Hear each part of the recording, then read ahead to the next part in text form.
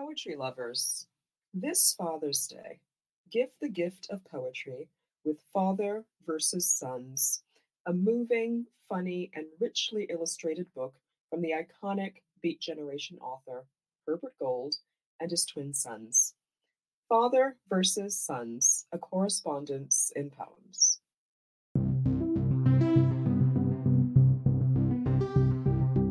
Hi, I'm Joss Charles, author of Field and A Year and Other Poems, and Poem a Day guest editor for the month of June. I hope that you enjoyed today's offering, brought to you by the Academy of American Poets.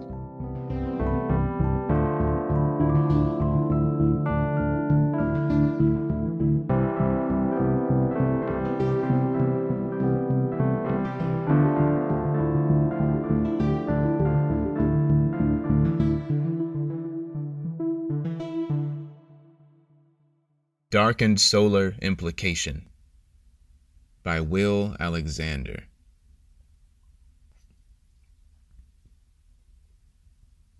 Lunar signals on Earth, being a sign of splotched deficits that are ashen, prone to protracted psychological cholera. So as seas rise, blindness builds as vertiginous nostrums, as blizzards by analysis, being corpse by rising corpse.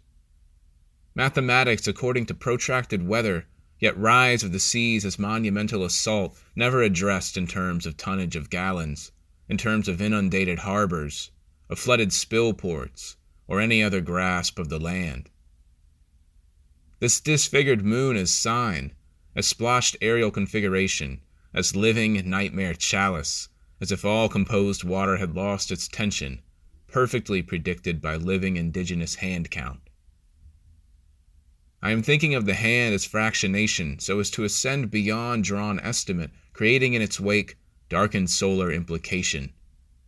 Being invisible refugee in Arnhem land, being alive beyond counted scale, as timber beyond corresponding human desolation. About this poem. This poem signals our collective unimaginable predicament.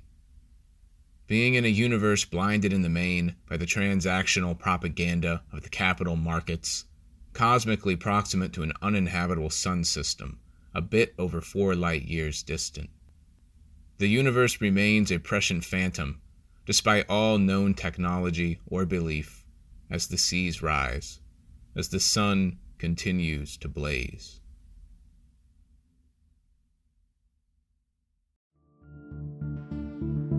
Poem a Day is the original daily poetry series featuring new poems by today's poets.